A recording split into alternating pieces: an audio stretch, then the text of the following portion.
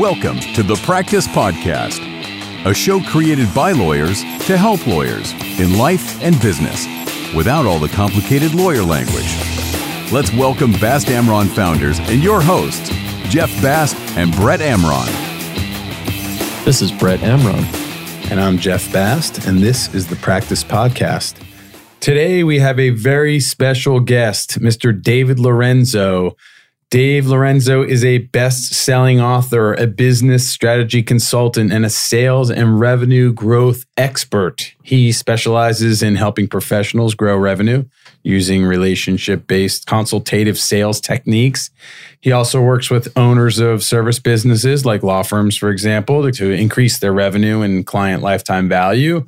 He has built 5 successful businesses during the past 25 years. He's worked as a speaker and a consultant with numerous Fortune 500 companies, including Pfizer, Marriott, Textron, IBM. And he is a friend of the Practice Podcast.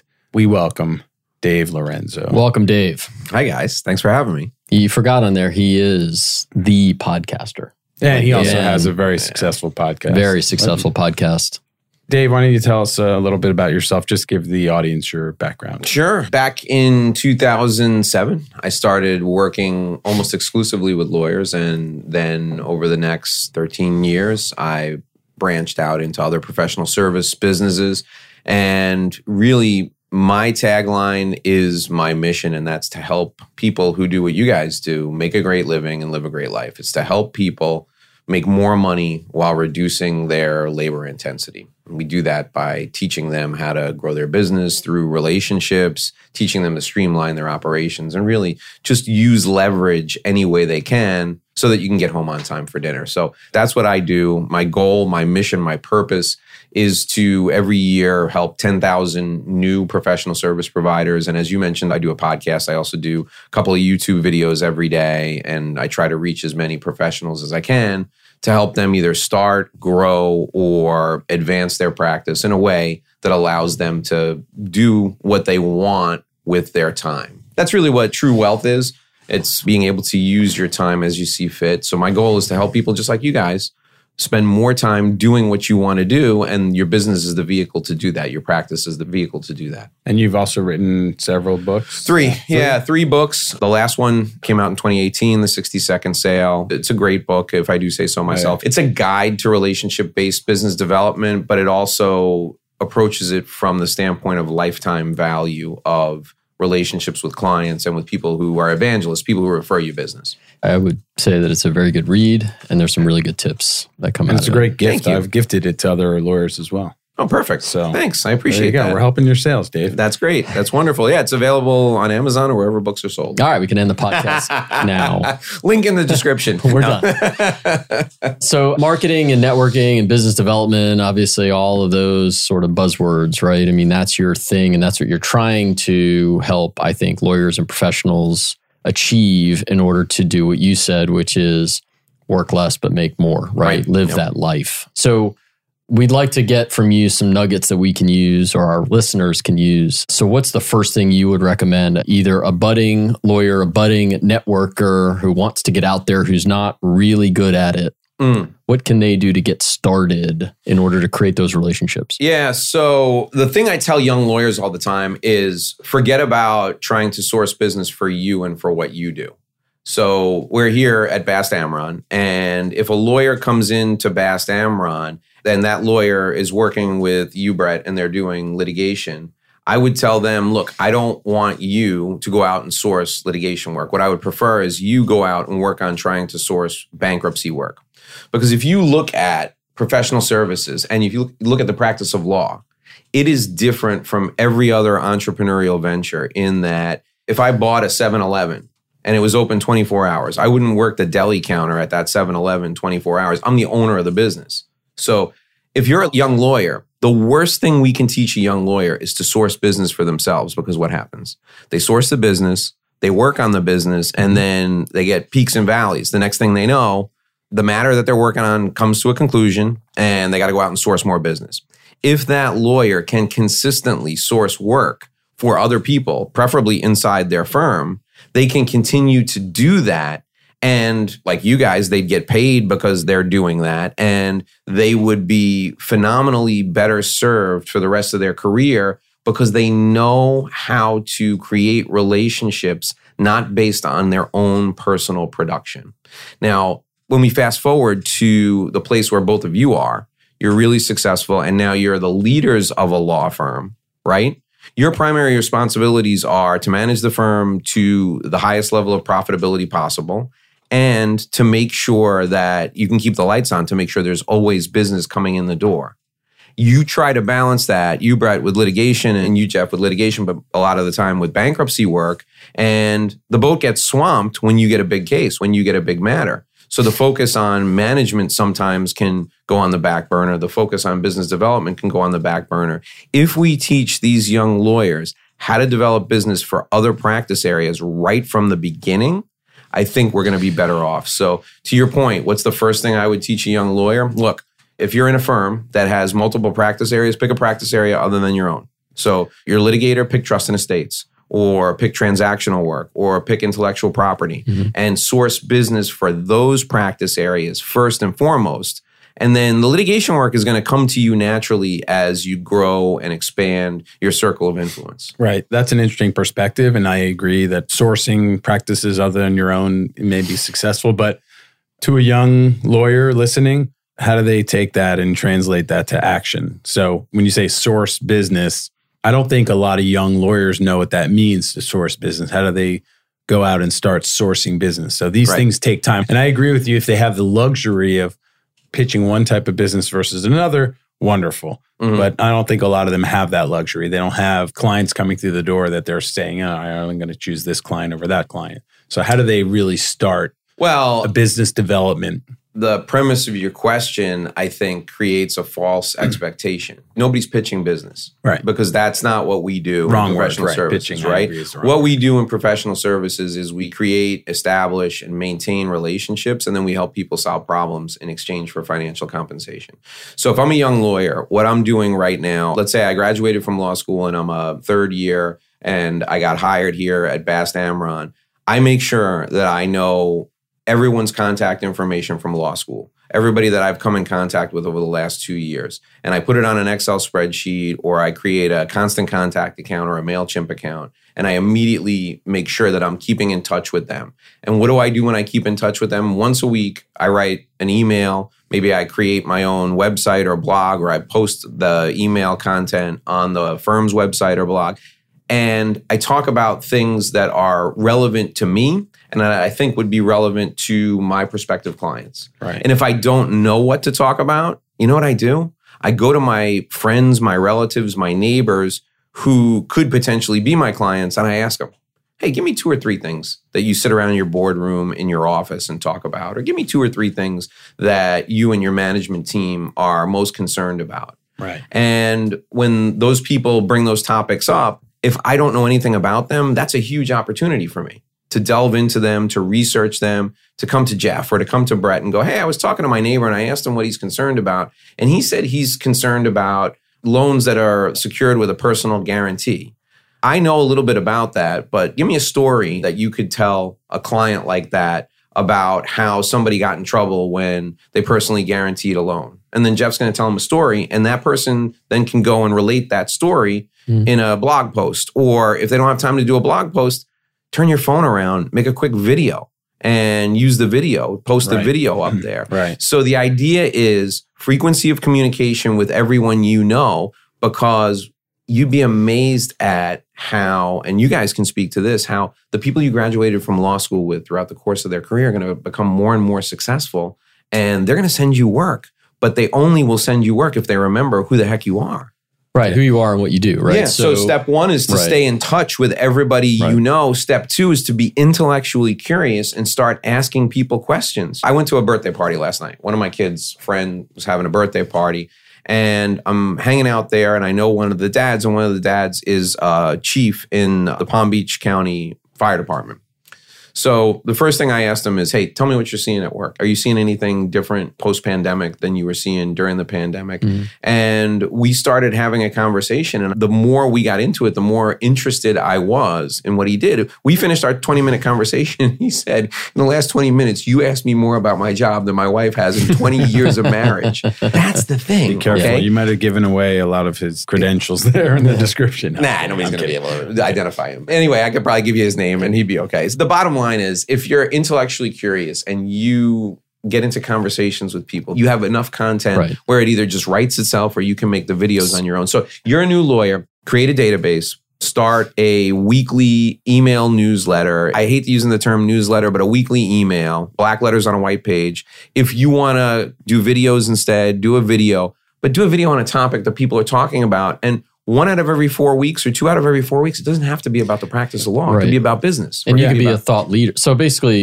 you want to be a thought leader, right? And be looked at as a thought leader and someone who's going to send good content. Yeah. So that requires some time on your part as a lawyer, not actually working on client work or even management in that respect, if that's what you do as well. But to actually spend some time and like prepare the email, actually maybe do a little research on the topic that you're going to write about. Right? So that you can be perceived as and put yourself out there as a thought leader in this area. Sure. There is a shortcut. So if you're in a business-to-business practice and you're really pressed for time, go buy the Wall Street Journal, buy the print version of the Wall Street Journal. On the left-hand side of the front page, there's this column that has been there since the beginning of time. And it's all the top stories. Pick a story that interests you from that part of the Wall Street Journal. Read that one story and then give us your opinion on what you read. That's a shortcut. Right. Now, I don't recommend you do that every week, but if you're pressed for time, you want to do that once a month, it's no problem. Now, you want to take it a step further, ask somebody that works in that field a question about what you read in the Wall Street Journal and tell me about that. Write about that. Yeah. That's what's interesting. So here's what we're really doing, all right? We're not writing about us. Mm-mm. We're entering a conversation that's going on in the mind of the other person. Right. You're meeting the audience where they are. Yeah, 100%. That's the key to success. And to your point about the story with the chief, you ask about them. Right. You don't talk about yourself. No. You ask about them. Right. And to me, the next step in that process with sending out the emails in the database is forging relationships. And it's more of a marathon than a sprint. No? Sure. Yeah.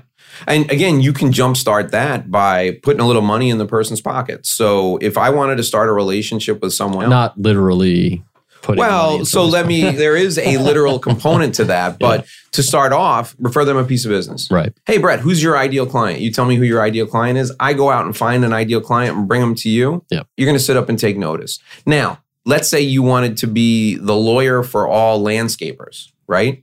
You better have a really good landscaper who's cutting your grass at your house. And then when that guy comes over, you better quiz him, spend 15 minutes quizzing him while he's trimming the hedges every week, right?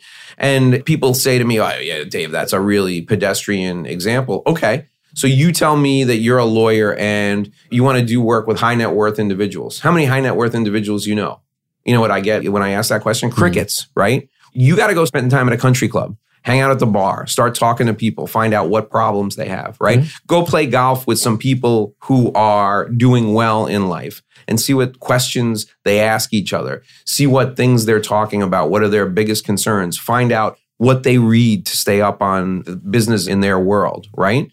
So you have to immerse yourself in the world of your client. And doing that is a conscious choice that you make. Right? What do most professionals do? We walk around and we look up at the sky waiting for the bag of cash to fall out and hit us in the head. Well, you got to be intentional about this. So figure out who you want your clients to be if you don't have clients already, and then go spend time in that world. You can't be a construction lawyer and have never visited a construction site. It just doesn't work. Right. And not for the sole purpose of, let me see if I can go get a matter today. Like, I'm going to go out there today. I'm going to talk with the head of a construction company and boy, I better come back with a matter. No, you want to come back with information that will ultimately lead to the path of getting business. Start with not looking foolish when you talk to people in that industry, right? So I'm going to go to a construction site. I'm going to hang out there so I can figure out how they speak and I can figure out what their biggest concerns are so that when I have a conversation with that person, I don't ask a question that makes me look like an idiot, right? You need to know what rebar is. You need to be able to talk about why people are concerned about the price of cement going up or why people are concerned about the cost of copper, even though they own a contracting business, right? You need to be able to understand the basic issues of the business in order to speak their language.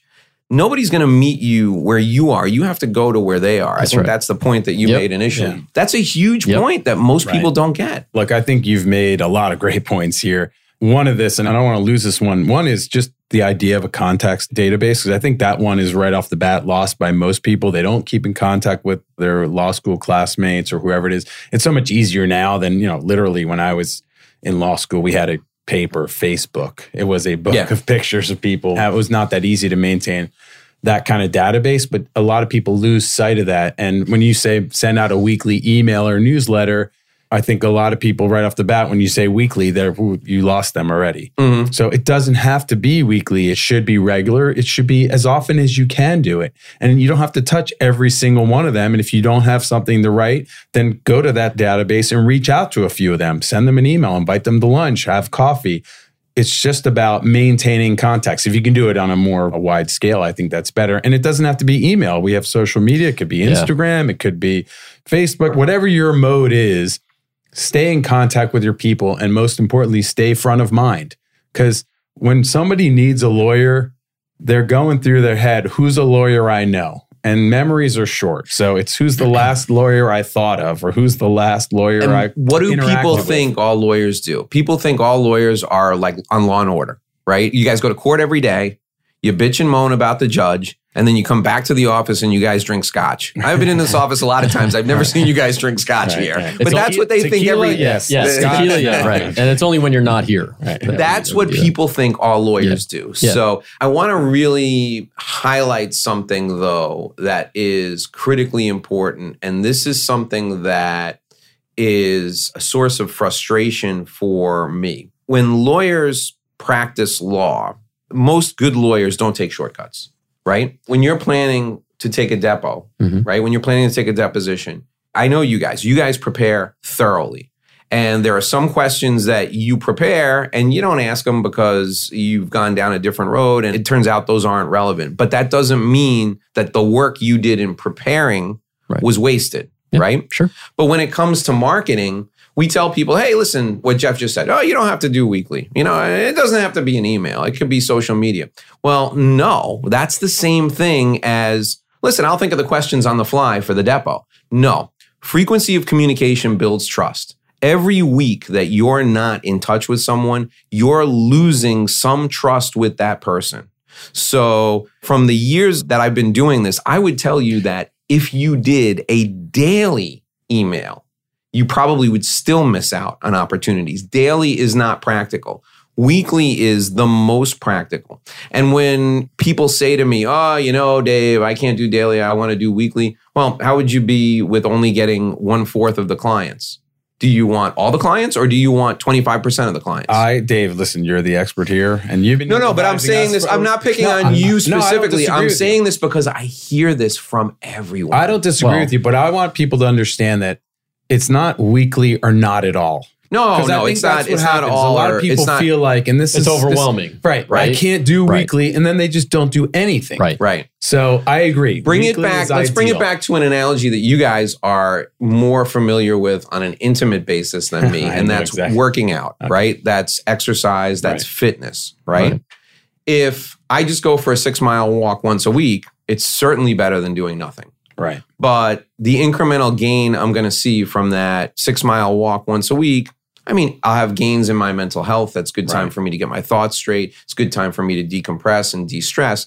But the physical benefits of that, minimal, right? If I increase that frequency then to 3 days a week, maybe I get some benefit in muscle tone. Maybe I get some circulatory benefit. But cardiovascularly, probably still not going to get a lot out of it. Then if I increase not only the frequency to 5 days a week, but also I increase the intensity. And now I'm walking and I'm doing a mile in 13 minutes. All of a sudden, the benefits exponentially increase. That's exactly the point I'm trying to make here. Agreed. No, I agree with that entirely. And I would the counter to that, I would say, it's really not a counter. It's the flip side of that is, and Brett and I have talked about this in the same context, with diet or exercise or whatever it is, that I always tell people, you can't be too rigid with yourself. If you, like I've had people, they know our diet. They say, oh, I stopped eating meat, but I really have a hard time. Like, listen, be flexible with yourself. If you eat a piece of meat, if you want to try a vegetarian diet and you end up eating a piece of steak, don't go, oh, that's it. It's forever. And I'm back to square one in terms of my diet. Because that's how most people, they are. If they have an exercise routine where they're trying to run 3 days a week and they miss a day, usually that missed day causes them to just stop running entirely. Sure. And it's give yourself flexibility. So if you can't do a weekly, don't just say, all right, I can't do this. I shouldn't do marketing. If you can't do weekly, to start. I'm on board with that. Start. Sure. Don't do nothing. Right. Do something and then get yourself into a routine. Right. No, I'm on board with that. 100%. Right. Honestly, that's how we've talked about this, how I started, 15 years ago, right? Like doing exercise was like just starting. Wait, just you exercise? No, I don't at all. Nelson is the runner. So let's get back to marketing and not exercise, I guess. The analogy carries through. No, it does. It carries through with a lot of things, right? And I think to hit a point that you made, which I love, which is lawyers tend to focus on the client matters and put all our time into that, which is super important and it needs to be. And we over prepare. Right? For whatever it is we're going to do, whether it's a meeting, an email, a letter, whatever it is, we're going to over prepare. But when it comes to the other things, it's like, I'll just kind of do the bare minimum to get it done. I'm good on my feet. I can go in front of this group and do a 10-minute presentation. Right. I'm really good on my feet. How many times have you seen that, right? Oh, it's your turn to do your 10-minute presentation at our group meeting in 2 weeks. Oh, that's great. You're driving in the car and you're thinking to yourself, what am I going to talk about? Well, 10 minutes isn't a lot of time. I'm good on my feet. It'll be fine. And then you complain to the person who runs the meeting, I don't get any business from this group. Well, because you spend 10 minutes talking about your cat. Nobody knows what the hell you do. Well, and to bring it back to the people that are going to reach out to you, if you're periodically reaching out to your base, whether you're speaking, whether you're emailing, whatever it is, you have to be perceived as a thought leader, as somebody who, hey, when that matter comes up, you know what? Jeff Bast is somebody that I get this stuff from, and boy, he really knows what he's talking about. I'm going to reach out to him or I'm going to send the client to him. Right? I mean, that's kind of what you're trying to build over time. Sure. And it takes, you want to be known as an expert in something. Right. And everybody has depth of knowledge in some area. So let's pivot here for a quick sec and let me talk about it becomes easier to create content when you're passionate about the content you create. So if you don't want to write about the practice of law every week, write about the practice of law once a month. And then if you're into brewing your own beer, write about brewing your own beer the other 3 weeks. Right. The habit of getting started with frequency of communication is critically important. We have a lot of mutual friends who are into wine, but we have one mutual friend who's really into wine. If that person wrote a wine email every week and then at the bottom just reminded people he was a lawyer, that would work. That would work very nicely. I remember when I was starting out, creating my own firm, someone had mentioned to me, there's two sort of theories, right? Primacy and recency. I know you've probably pitched this a lot, there's three: primacy, recency, and frequency. Right. Yes. And so can you tell our listeners sort of what those three things mean? Sure. Yeah. It's the first thing you hear, the last thing you hear, and the thing you hear most often. Right. Right. And you guys know, because you're litigators, because you're trial lawyers, that when you're making a case to the court or you're making a case to a jury or a panel, that you want to make a really good impression in the very beginning. And then you want to leave them. You want them or that person, the judge, to take away from the last thing you say, the most important thing, the most persuasive point, right? Yeah. So the first thing people hear is really important because that determines whether or not they keep listening. The last thing they hear is what they're going to take away, is what they're going to remember. But frequency of communication is the whole ballgame when it comes to building a relationship, right? So we think that people are going to think we're lunatics if we're repetitive, but most of the time, people are not listening to what we're saying. Right. And they're definitely not thinking about what we just told them. So in order to penetrate that, there's David Ogilvy, one of the gurus of advertising, said that he had to run an ad and people had to see the ad 19 times before it made an impression on them. Yeah. And look, we're not going to do that. But when I tell people about direct mail campaigns, or when I talk to people about emailing for events with a call to action, hey, register for this event, the minimum that we advise them to use is a 3-step sequence because we want to get that message in front of them 3 different times. Right. But what I do in my business is I do 6, 8, 9, 12 step sequences because I know that I'm only getting 10% of the audience each time. And that 10%, they're not going to remember what I told them. So I don't worry about people saying, why is Lorenzo repeating himself? Why he seems like a babbling lunatic? Because nobody's paying attention. Right. You know, it takes me 6 times. Remembers that was paying attention. Right. Yeah. Right. Yeah. The person that calls me up and says, why do you keep repeating this? I say, thank you for listening. Right, exactly, right. Well, it's also about, I've said this before, when you go to these conferences, maybe educational conferences, sometimes you'll hear something that you've heard before, but you hear it either in a different way, said at a different time, or I, as the listener, I'm in a different place. You know, it's like you were talking about the advertisements. How many advertisements for whatever, a car, have you heard that you don't really hear until you're looking for a car? If you're looking for a car, now all of a sudden car advertisements are relevant to you. Right. But you've heard them 1,000 times. Or insurance. You know, how many insurance ads have we had? They're irrelevant until I'm in a place where I'm looking for that. And so it's, again, circling back to meeting the listener where they are. I think it's a Mandarin proverb, and it goes something along the lines of, when the student is ready, the instructor will appear. That's what good marketing is all about. Yeah, good marketing is all about making sure the message is out there and making sure that it's in the path of your ideal client. And eventually that ideal client is going to stop going around it, stepping over it, and they're going to run face first right into it. Right? When do you buy life insurance? You buy life insurance when you have a life event, right? You buy life insurance when you have a baby, or you buy life insurance when you get married, or you buy life insurance when circumstances change and you go into a partnership and you want to make sure that the business will be able to carry on without you. Before those life events, you don't even give a thought to life insurance. Right. It's the furthest thing from your mind. It's totally irrelevant to you. And that's the point. If people weren't in your life talking about life insurance when you got ready to have a baby, you'd be like, oh man, what happens if I die? Geez, I guess I better do something about this. Who do I know? The life insurance person is going to be glad he sent you an email every week for 3 years before that, because then you're going to go, oh, this guy, and you pick up the phone and call him. Right. So the first person you think of when an issue comes up, the most recent contact, and there's the frequency is in there, right? Yeah. That's the point. We don't know when we're marketing, we don't know what that moment is when we're going to be able to take advantage of recency, because we're not involved in the 1,000 people's lives that are a part of our list. No idea. And that's why the frequency comes into play. Yes. Well, and the second aspect of that, Brett, is that frequency of communication builds trust. Yep. So think about somebody that you didn't like.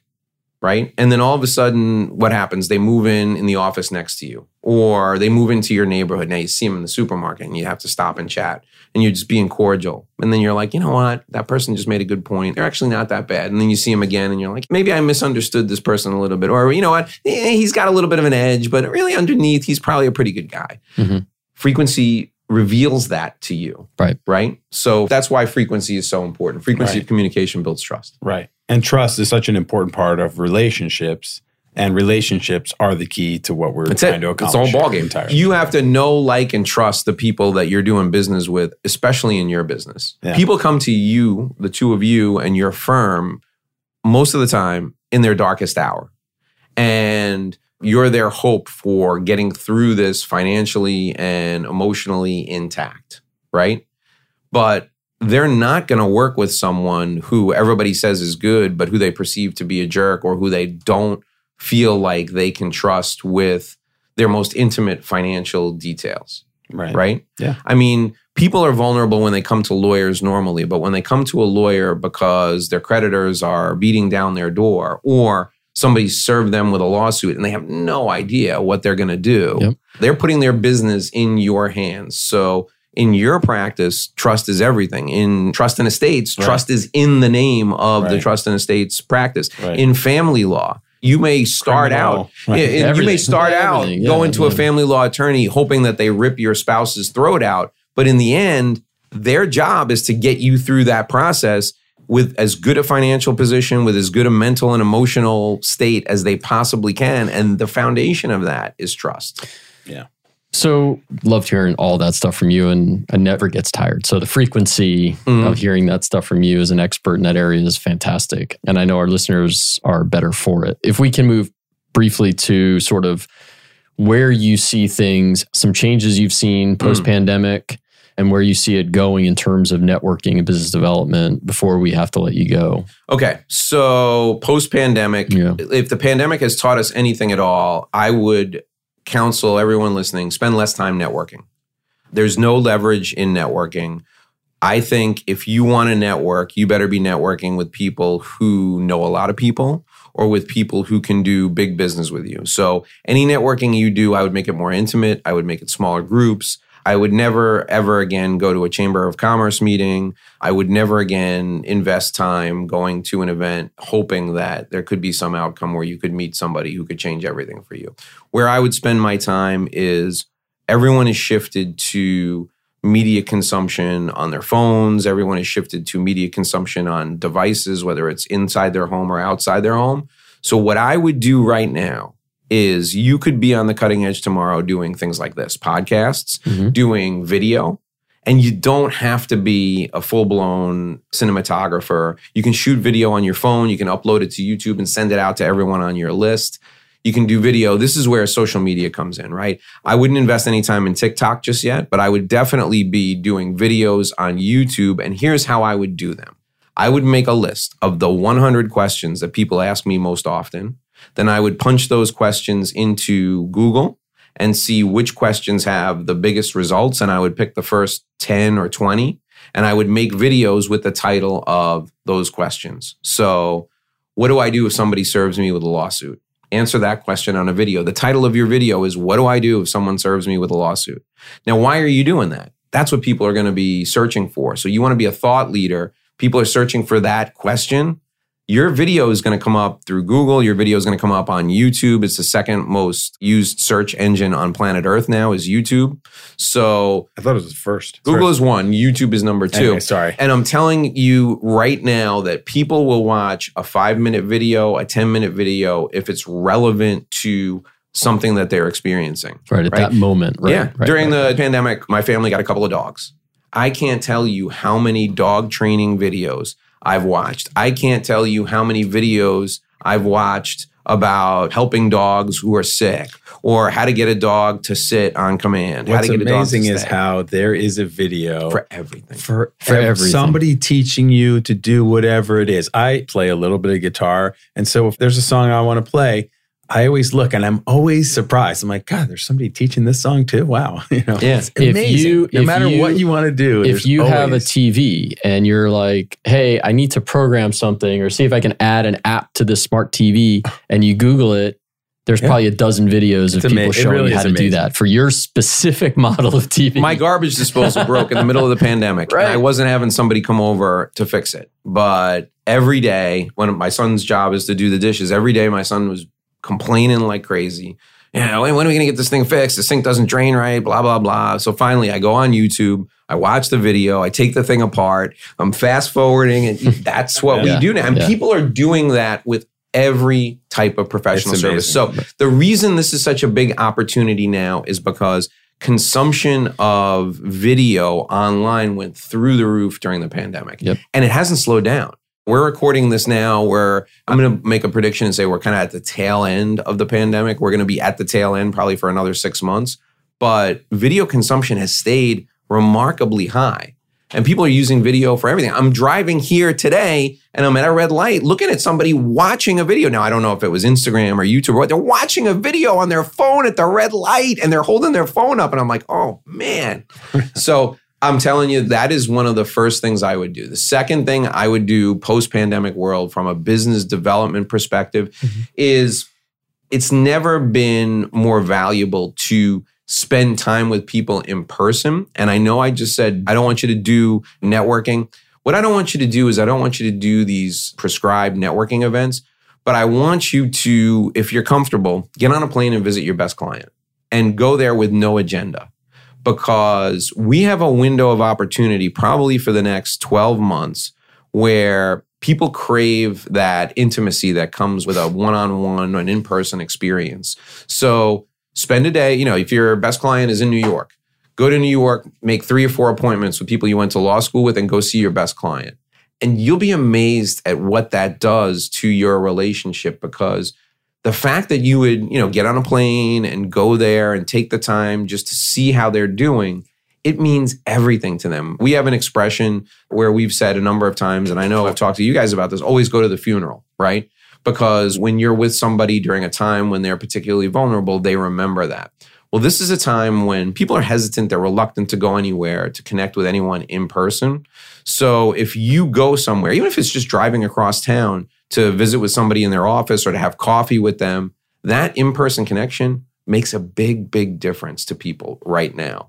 Because we're looking at screens all day long and people are sick of looking at screens. I mean, they'll do it rather than go to an office for a mundane work function, but that in-person connection is great.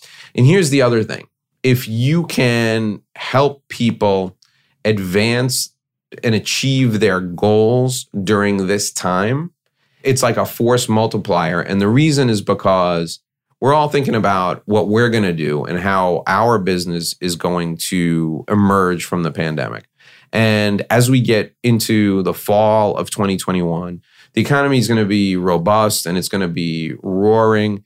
If you go to somebody and you say, hey, there are 3 people I think you should meet. I want to introduce them to you. What's the best way for me to do that? You want me to set something up, set up a lunch?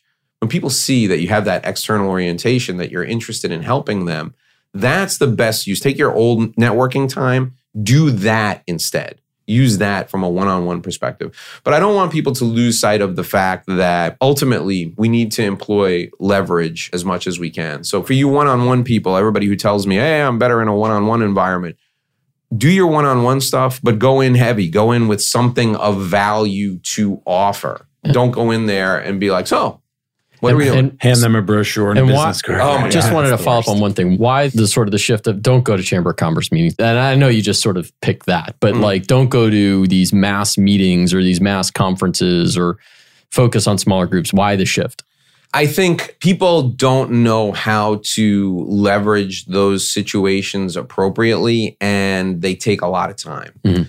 So if it takes you 15 minutes to get to the event and then 15 minutes to get back to the office or home from the event and then an hour and a half at the event, are you going to get 50 leads from that 3-hour investment? No. If you spent that 3 hours researching a speaking engagement, preparing the speech, and then delivering the speech, you'd at least get 50 leads out of it.